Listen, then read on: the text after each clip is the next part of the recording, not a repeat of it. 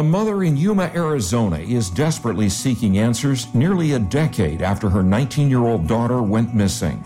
I'm just begging and pleading for somebody to please help us find her. He used to own Black Rose, so he had construction below his trailer. He had like a hole there. I was like, dude, that guy? No way. I knew he was weird, especially with young ladies, but I didn't know he was, But that's the thing, you never know with anybody. I'm Elle Marquis, and this is Rural Gothic, a podcast about small towns with big crimes.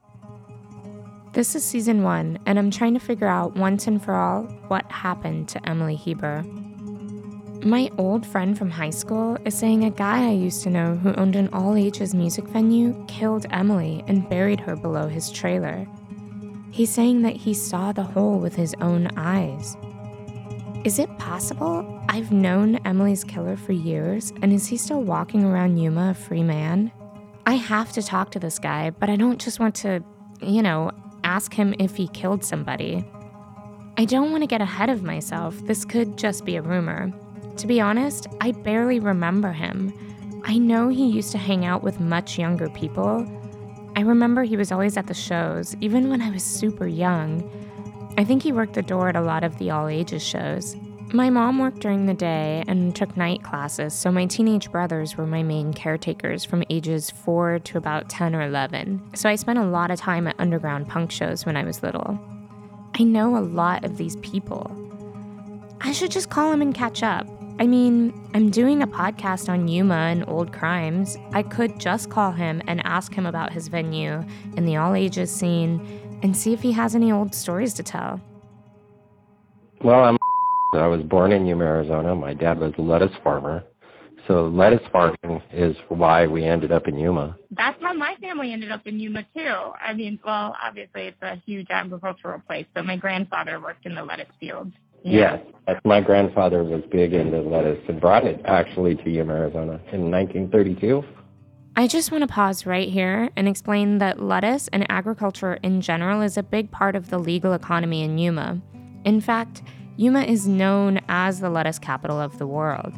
Famous migrant rights activist Cesar Chavez was from Yuma, and my grandmother Mary even marched alongside him. If what he is saying is true, that's a pretty big deal. I remember hearing whispers about his dad and grandfather being well connected. I wonder if this has anything to do with it. Back in my day when I was going to high school and whatnot, we used to rent out the ACPE club and throw shows in the 90s. I usually handed out at the door collecting the entry fee and doing some roading stuff and whatnot. And that's what got me started was the shows back then. And then it stopped for a long time. And I mean, my love of coffee, I had friends that owned espresso bars in Tucson. Yeah.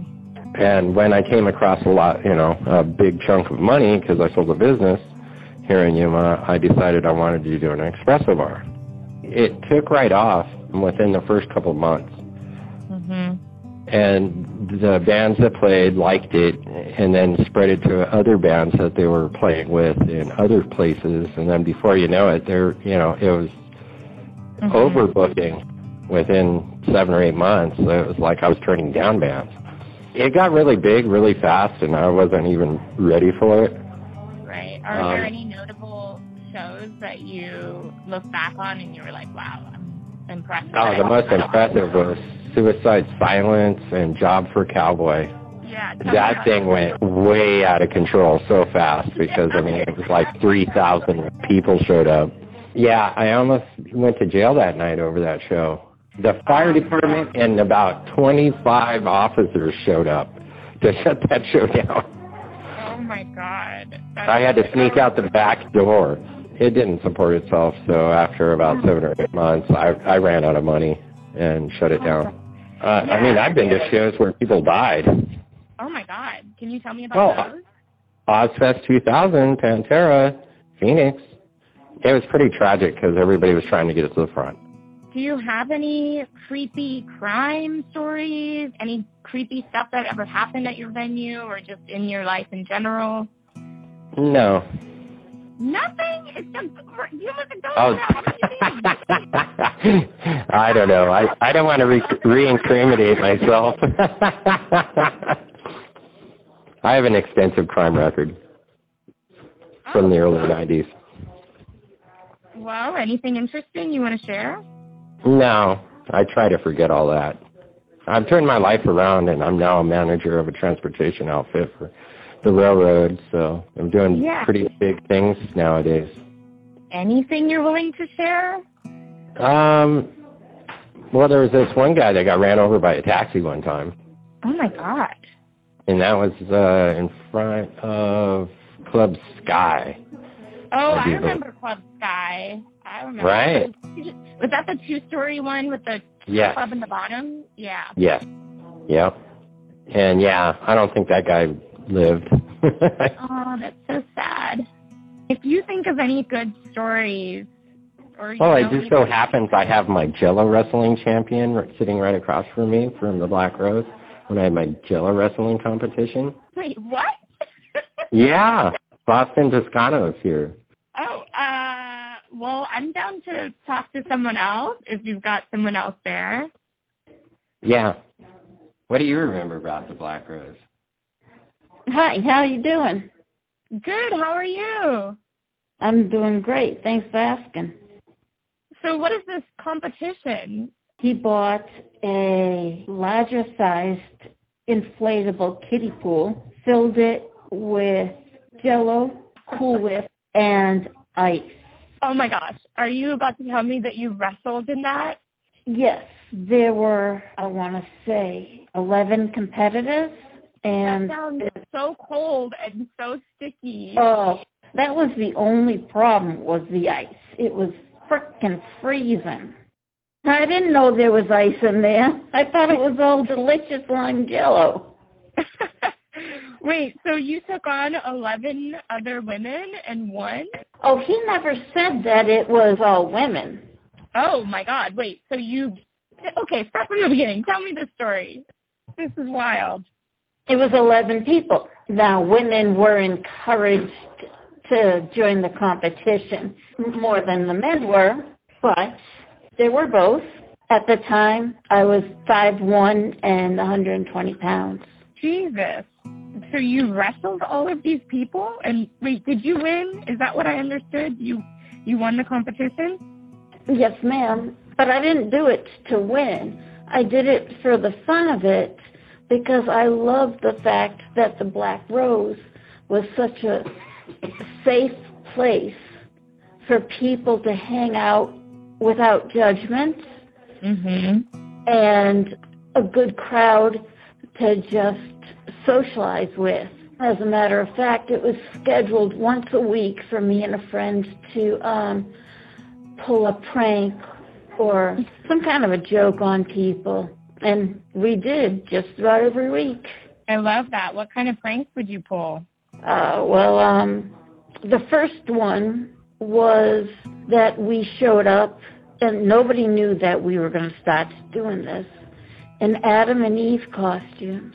Oh, my God. And nobody knew that we were pulling a prank. We told them it was date night. Oh, that's so funny. We just sat in the booth and acted normal. And we did it to entertain the crowd at his Black Rose coffee shop. Thank you so much for your time. It was so good to catch up with you. Hey, thank you. Yeah, of course. Have a good one. All right, bye. Bye-bye. Wow.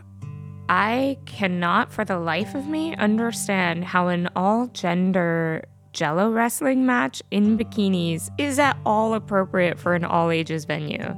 And did she say Adam and Eve costumes? Does that mean naked? Also, was this woman sitting there with him the whole time we were talking? I really wanted to come into this interview with a neutral position, but after talking to, let's call him Chad for now, after talking to Chad, I couldn't stop thinking about this issue of abuse of power between adult men and teen girls in the all-ages community.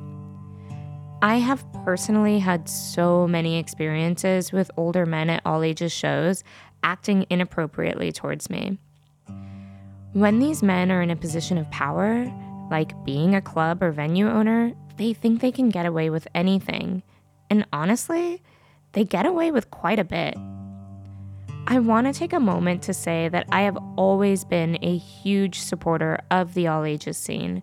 I think there needs to be more community spaces for teens to be creative and have access to art, music, and counterculture. The all ages scene is a big part of why I am the human I am today. It's how I got interested in veganism and organizations like Food Not Bombs. I learned a lot about politics and really what it means to be a part of a creative community. However, it's practically a trope at this point that all ages spaces are hunting grounds for older predatory men. I've seen memes about it lately, but while there's something comforting about laughing at our traumas, there's really nothing funny about it. While this was on my mind, I wanted to reach out to a friend who's been talking publicly about this specific issue a lot lately. My name is Cecilia Della Peruti. I play music, I make music. Did you find that you were drawn to like all ages venues and community spaces when you were in high school? Yeah, so pre getting a fake ID, our options were all ages venues that were sort of branded to be safe spaces for youth, places where you could convince your parents that you could go because it was the responsible environment, and the whole language and mission of these venues were geared towards like pretty much indoctrinating children into this pseudo glamour rock insular scene. I know that exactly what you're talking about. Sort of think really highly of themselves and never pay the musicians and label it as like a co-op. So you have to like pay your dues in a way. So it was exploitative in a lot of different ways. But yeah, I was drawn to that because the kind of feeling around it was you were lucky to like be there and be let in. Totally. It was like you're around these cool people. There's older people there. Yeah. You get to hang out with these people that are making music and like doing it professionally. Yeah, it's a weird scene. There's like 12-year-olds and like 35-year-old men in the same space. And the 35-year-old men were like feigning ignorance, like almost performing a teenage voice. This sort of like, yeah, I'm like really stoked on this new skate park that just opened. Bro, you're 38. Exactly. Do you know what your credit score is? They were actually one of us. Weirdly a voice of authority, but also it's cool, they're lifers. Like, yeah, or like a peer. It's like, right. Oh, we're a mentor. We're part of the same team. Yeah, or a mentor. Yeah. Exactly. Yeah, they were crawling the walls, those guys. At the time, I had like a mohawk, and I was thinking, like, looking back, like, oh my God, you knew how young I was. I also wasn't even the youngest person in those spaces. There were like actual children that were weirdly glorified as someone's lost child who's like this rebel kid, like it's like suburbia shit. We're in the third wave punk scene and you people are still glorifying child abuse. That's weird. While editing this episode, I got another call from John. Okay, John, are you there? Yes. Okay, this is being recorded. Okay.